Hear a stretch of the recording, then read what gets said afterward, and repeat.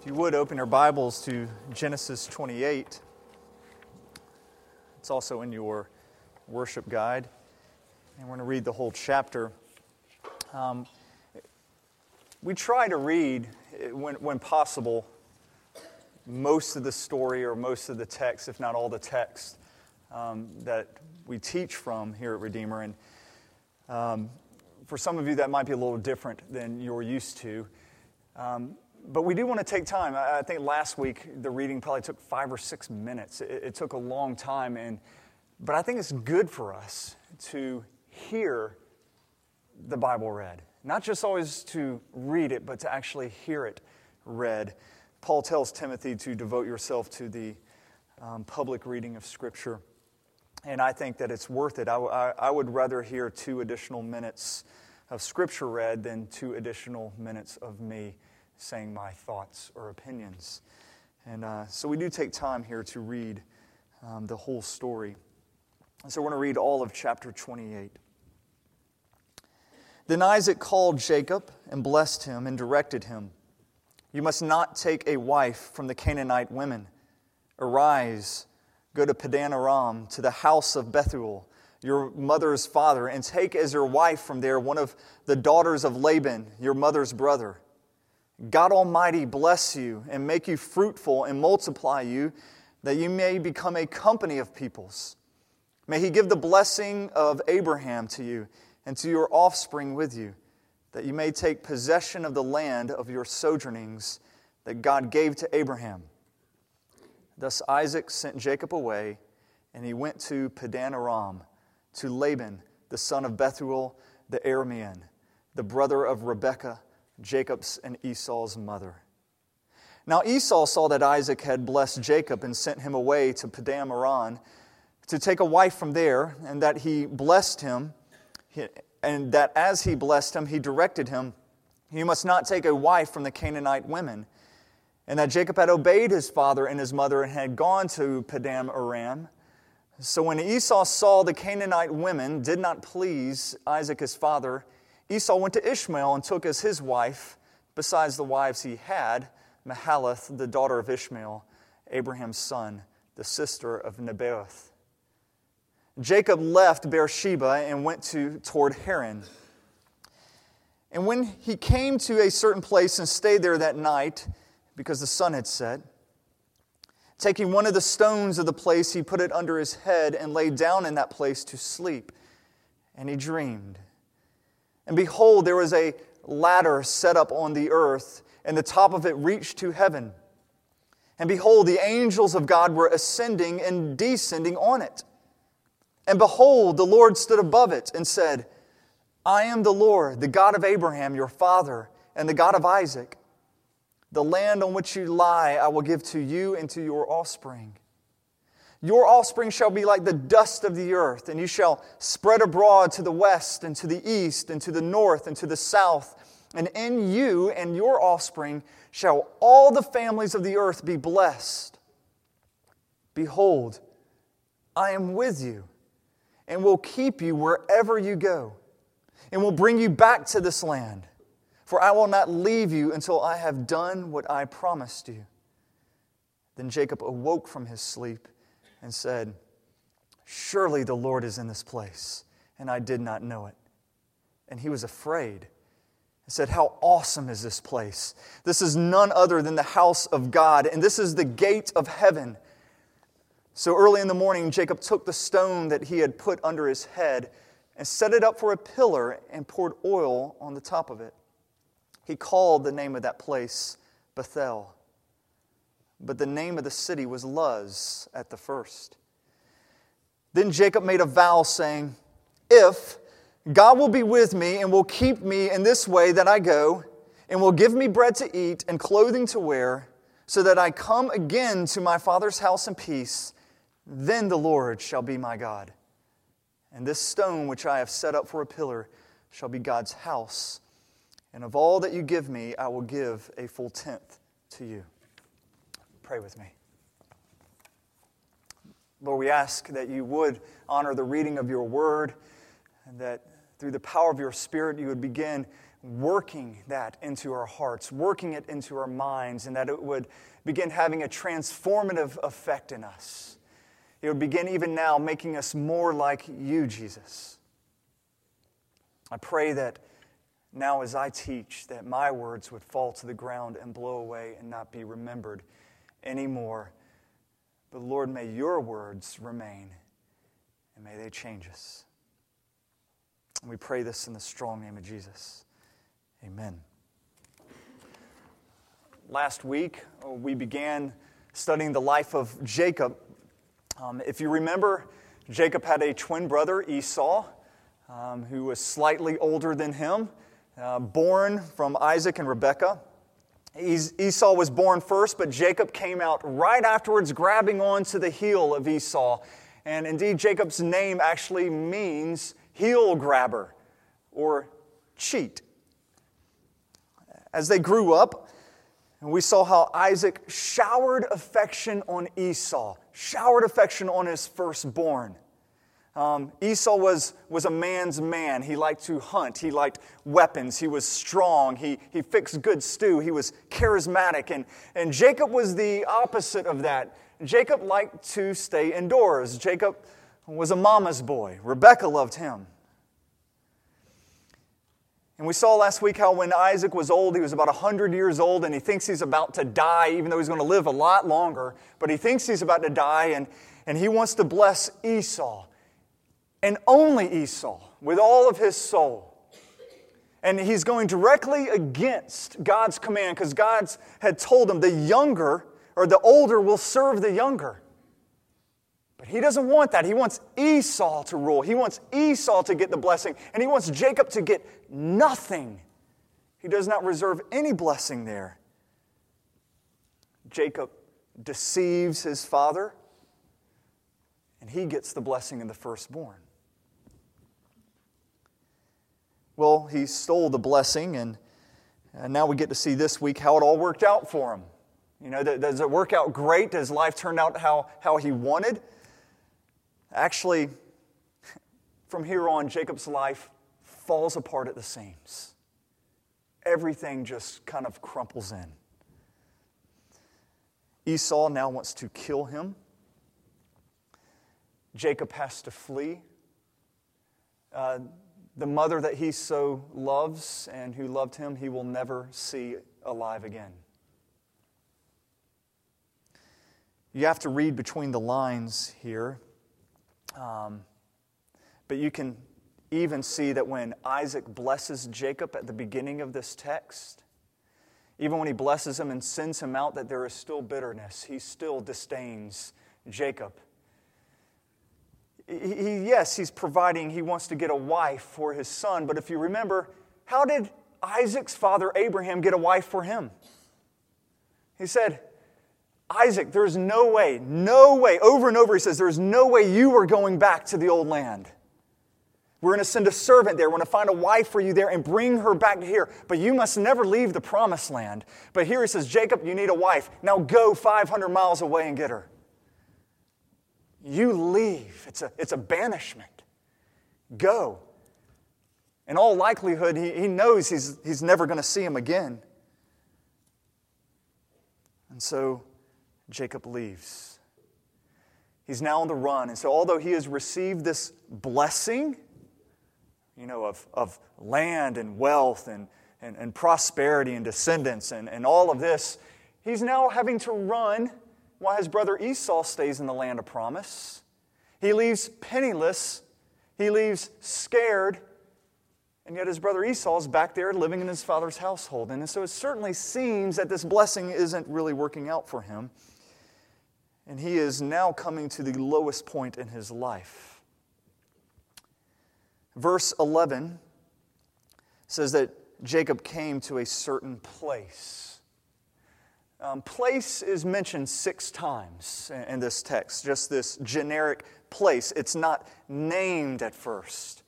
The author wants to point out that Jacob is in the middle of nowhere. He's neither here nor there. He's just in this place. It's not even worth naming. He's utterly alone here. It's customary that when one is traveling, that you would go into a village and you would stay the night, and people would welcome you into their home. Hospitality was huge then, and people would welcome you in. They would give you a meal, give you a place to stay. And the fact that there wasn't a place like this means Jacob is in the middle of nowhere. Or if there was a place like this and he couldn't go to it, means that other people disdained him as well. We're not sure, but I think he's in the middle of nowhere. And the sun is setting, and so he has to make camp. We know that Jacob liked to live indoors, and so he was not really an outdoorsman, but still, he uses a rock for a pillow. You roll up a garment, you roll up your coat, something, you use it as a pillow, but here he uses a rock as a pillow. And it's just an artistic way for the narrator to tell us that he had nothing else. He didn't have an extra coat with him on this journey. He didn't have extra luggage that he could use. He had nothing. All he could use was to slide over a rock and to lay down his head on it. He falls asleep, and he has a dream that is remarkable. It's strange. It's bizarre. He sees this giant staircase or ramp. Some of your Bibles might say ladder, and then probably have a footnote. I went through 17 commentaries, and not one of them used the word ladder. They all say it's a ramp or it's steps, but for some reason we have ladder here.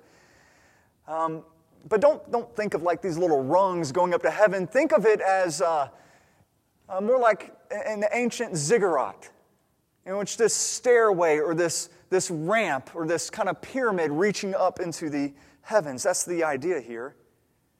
And it reaches all the way up to the heavens, and you have angels ascending and descending on this, possibly thousands of them, going up and down. And that's the dream Jacob has. So you've got to ask, you kind of scratch your head and you're like, well, what the heck does this mean? What is God trying to communicate here? Well, for Jacob, God has never appeared to Jacob. God's never talked to Jacob up to this point. And Jacob's lived his whole life in the household of an unloving father. And he also has felt pretty distant from his heavenly Father. Just kind of picture how frustrating it would be, to grow up hearing all these stories about Abraham, and how Abraham had all this faith. Your granddaddy had all this faith, and God kept appearing to Abraham over and over and over and kept blessing him. You're like, that's great. And then Isaac tells about how God appeared to him and how God has blessed him and how they've had lots of conversations, and Isaac has exercised faith. And then it comes to you, and there's nothing. God has never appeared to you. God has never blessed you. It's just the religion of your parents or your grandparents, but it's not yours. Who is this God? I'm sure he wants to know who this God is, but God's never shown himself to him. And here he's supposedly the blessed one. He just received this firstborn blessing, and yet look at what his life looks like. If he's really wanted any blessing, he's had to take it. He wants a birthright, take it. Want the blessing of the firstborn, deceive, get it. Where is God in all this? I'm where I am because I'm having to work hard for it. God's not even in the picture. And if God had never appeared to him as yet in his life, it's likely that God wouldn't, considering all that he's done up to this point. Now he's pretty much just lied and deceived and been an evil person. So why would this God ever appear to him? And then God shows up. God comes and he shows, okay, Jacob, despite what you think, I'm real and I am working in the world. I'm ruling. Jacob sees these angels. And these angels are not just, don't think of people dressed in white with wings playing harps. That's not what angels are. They're royal messengers. They're God's agents doing His bidding throughout the world.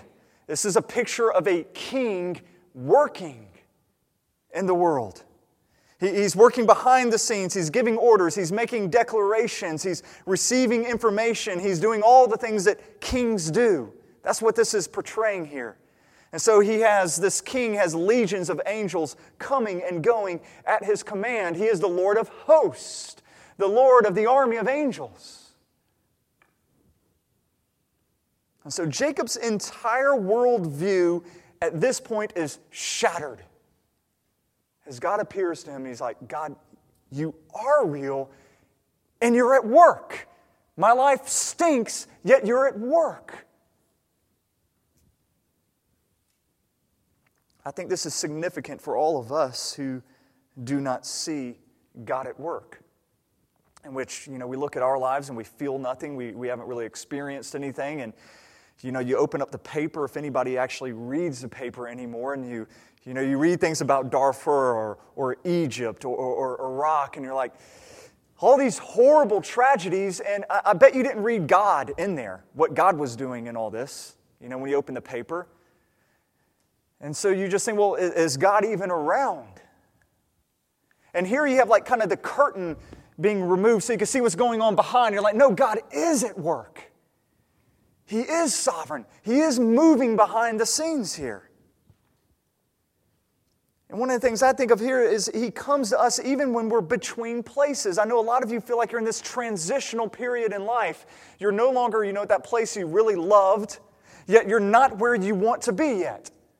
You're in this kind of transitional limbo.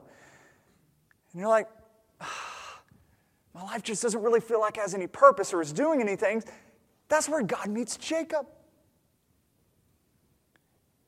And He meets him when he's doing nothing. He's asleep. He has no control at this point. Look at verse 13. It says, and behold, the Lord stood above it, that's the ramp or staircase, and said, I am the Lord, the God of Abraham, your father, and the God of Isaac. Probably a number of your Bibles have a little footnote at it.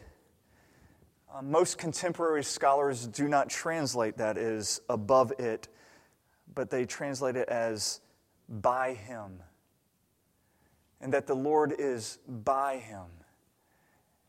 And I'll even look through, a lot of Jewish commentaries, and every Jewish commentary I read translated it by Him. So when he sees this and he has a picture of the Lord is not in the top, but the Lord has come down by him. He sees the heavens opened up, and then he sees the Lord come down standing by him.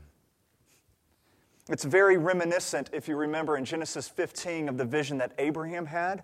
When Abraham was incapacitated, he was asleep, and God came to him as the melting pot. And here you have the same thing. Jacob is asleep, and now it's the Lord once again coming to him, seeking him. Jacob's not seeking God here. Jacob didn't ask to hear from God. He didn't ask for God to make an appearance.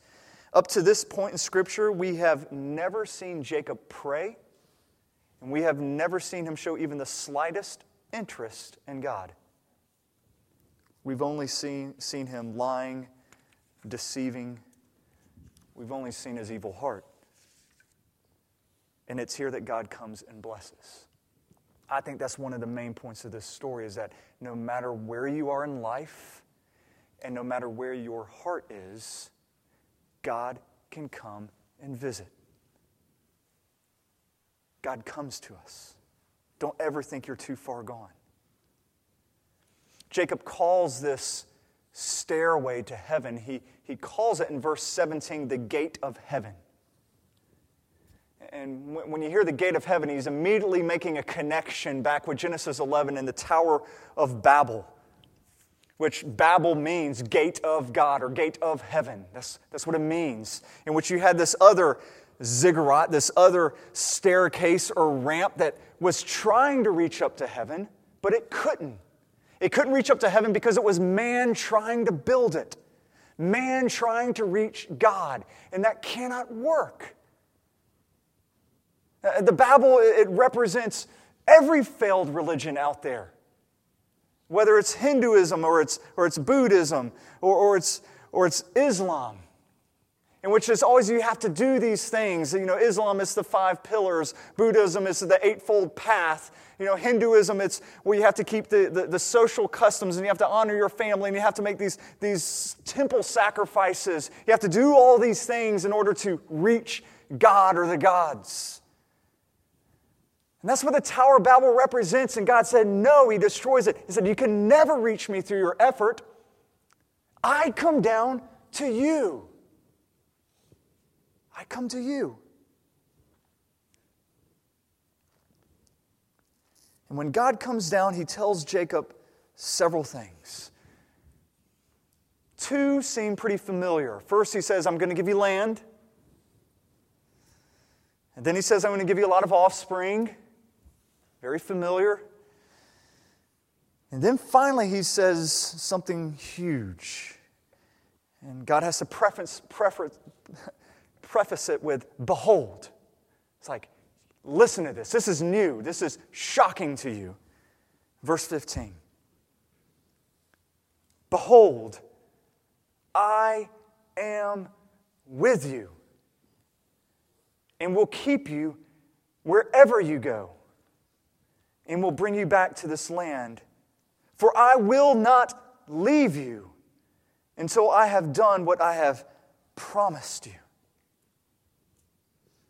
This is the first time the Lord has said this to anyone. That He will be with them and He will never leave them. He did not say that to Abraham. He did not say that to Isaac. He didn't say it to Noah. He has not said that to anybody. But here He says it to Jacob. I am with you and I will not leave you. And God reveals Himself as Emmanuel. God with us. We just read this. We opened it with Psalm 46, and you have that refrain that says, the Lord of hosts. That's the Lord of this angelic army. The Lord of hosts is with us. God with us. Emmanuel. The God of Jacob is our fortress. That's what we see here. Emmanuel, God with us. And what a comfort this would have been, not only to us, it should be to us, but to the people of Israel who are in the desert and they're hearing this for the first time. God's delivered them out of Egypt and now they're wandering in the desert. And now they hear this. They hear this. They're like, you know what? God will be with us. Until He fulfills His promise, He will be with us despite our sin, despite how we have run away from Him, despite our lack of prayer, despite us being in the middle of nowhere, God is with us. And He will remain faithful to us. And so Jacob names this place Bethel, meaning house of God. And then we find out at the end of the story that this place actually had another name called Luz. And the author, he waits to put this at the very end because Luz means something. Luz in Hebrew means separation. It's very symbolic of Jacob's condition. When he first arrived there, all he felt was separation. But now God has met him there. And this is the house of God. God reached down and touched his wounded heart. Jacob wakes up from this dream. He has an unusual reaction. He's scared to death. Verse 17 says that he was afraid, and he says, how awesome is this place? And I think one of the reasons he's so scared is because he still doesn't understand God's grace fully yet. Because he still thinks, he is sinful, God is holy, therefore God can judge me, God can smite me. And I think he still feels this holy fear. Yet God never mentioned Jacob's sin. God never mentioned his past. God only mentioned words of blessing to him. as sad as this is, we will see later that this vision actually had very little impact on Jacob. Very little change. And you might think, well, hey, he's praying after this. Notice his prayer. Okay, God, if you do this, and if you do this, and if you do this, and if you do this, then I'll do my part. It's a very conditional prayer.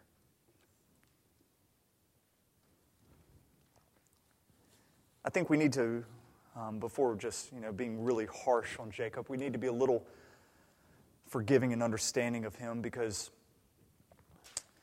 2,000 years removed, or 4,000 years removed from this, we have a much better understanding because we have the advantage of knowing Jesus, who brings such clarity to this text.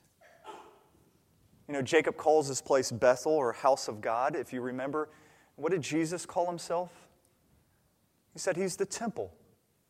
He is the house of God. He's where God dwells. Jesus also said, he is God with us. He is our Emmanuel, God with us. But even more than this, go to John chapter 1. John chapter 1.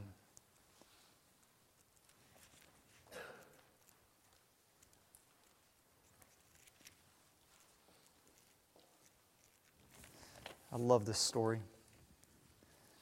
Oh, there's so much here. I get excited every time I read this text. Look at verse 43.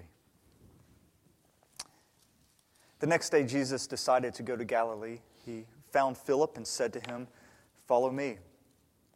Now Philip was from Bethsaida, the city of Andrew and Peter. Philip found Nathanael and said to him, "We have found him of whom Moses in the law and also the prophets wrote, Jesus of Nazareth, the son of Joseph." Nathanael said to him, "Can anything good come out of Nazareth?" Philip said to him, "Come and see." And Jesus saw Nathanael coming towards him and said of him, "Behold, an Israelite indeed, in whom there is no deceit." Nathanael said to him, "How do you know me?" Jesus answered him, "Before Philip called you, when you were under the fig tree, I saw you." Nathanael answered him, "Rabbi, you are the Son of God. You are the King of Israel." Jesus answered him, "Because I said to you, I saw you under the fig tree, do you believe? You'll see greater things than these." And he said to him, "Truly, truly, I say to you, you will see heaven opened, and the angels of God ascending and descending on the Son of Man." And there's a lot going on here that we don't have time to unpack. You've got to wonder why Nathanael reacts this way to Jesus. I mean, Jesus, we've seen in the gospel, he raises people from the dead, he heals people, he calms hurricanes down, and you don't get anything close to a reaction like this. "Behold, you're the Son of God." Because Jesus saw him under a tree. There's a lot going on here. Philip goes and he finds his friend Nathanael and he says he's found the Messiah. I love, first off, he says this. He goes, we have found him of whom Moses in the law spoke about. Whom Genesis and that's Exodus, speak of Jesus. The stories that we have read so far in Genesis are about him. They're about Jesus. We have found the one whom Moses in the law wrote about. And it's Jesus of Nazareth. And I love Nathanael's answer. How can anything good come from Nazareth? Nazareth? That's just some po-dunk-think little town. Nobody lives in Nazareth. I mean, it's a no place. God doesn't go to nowhere places, Philip. He goes to the big cities. He goes to the temples. He goes to Jerusalem. He doesn't go to places in the middle of nowhere. And so Philip urges him, though, come and see. And when Jesus meets Nathanael, he says, an Israelite in whom there is no deceit. And Nathanael says, that's right. That's right. I'll shoot straight with you. Now, I want you to notice Jesus' subtle words. He says, here is an Israelite. Here is a son of Jacob in whom there is no Jacob. That's what he's really saying. Here's a son of Jacob in whom there is no Jacob. There is no deceit. And Nathanael says, that's right. How do you know who I am? And then Jesus says, Nathanael, I saw you. When you were under the tree, I saw you. Now, I have no idea what Nathanael was doing under the tree. But whatever it was, when he realized the Lord saw him or heard his inner thoughts right after he agreed, that's right, I'm an Israelite in whom there is no deceit. And the Lord says, Nathanael, I saw you under the tree. And it broke him. You are the Son of God. You're the Son of God. He's blown away. Jesus knows what's going on in the person's heart. He sees it. He's not distant, like Jacob thought he was distant. No, he's here with us, and he was with Nathanael. And then in verse 51, Jesus recounts the vision that Jacob had. And he says, truly, truly, I say to you, you will see heaven opened, and the angels of God ascending and descending. Here's the clincher. Not on a ladder. They will ascend and they will descend on the Son of Man. They will do that on me. Not that they're landing on him or anything. Jesus is saying, I am the staircase. I am the ramp. The angels, they come and they go on me. Heaven is connected to earth through me. God makes himself to earth through me. You are not alone because of me. Emmanuel, God with us, because of me. He would say it later, interestingly enough, also to Philip. In John 14, he says, I am the way, the truth, and the life. Nobody comes to the Father except through me. I'm that stairway to heaven.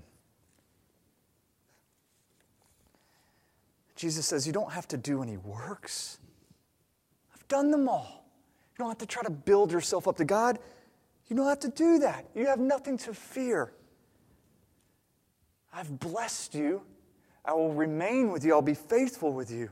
And you no longer have to feel distant from God because I am with you and I will always be with you to the end. Have you ever had such an encounter with Jesus? Have you ever had such an encounter with the Lord? Or when you think of him, are you just scared? Are you just ashamed and you think there's no way he would ever want anything to do with me? Just look at Jacob. Hear Jesus' words.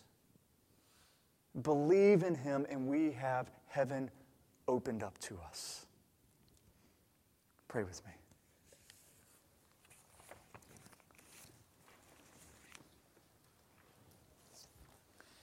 Jesus, we thank you that you are the way. You are not a way among many ways, as if there are many roads leading up a mountain, all reaching to God, and you are one of them. You are not a way in which we could, maybe do some works, or some people can believe, or just be a good person, and all those are good ways. That's not it. Lord Jesus, you are the way. You are the staircase. You are the only way that heaven is open to us. But I thank you that heaven is open to us. And Jesus, you came down. You stood beside us. You were crucified for us. You bore the wrath of God in our place. And you will take us up to heaven itself one day. We give you praise. We pray this for the glory and in the name of Jesus. Amen.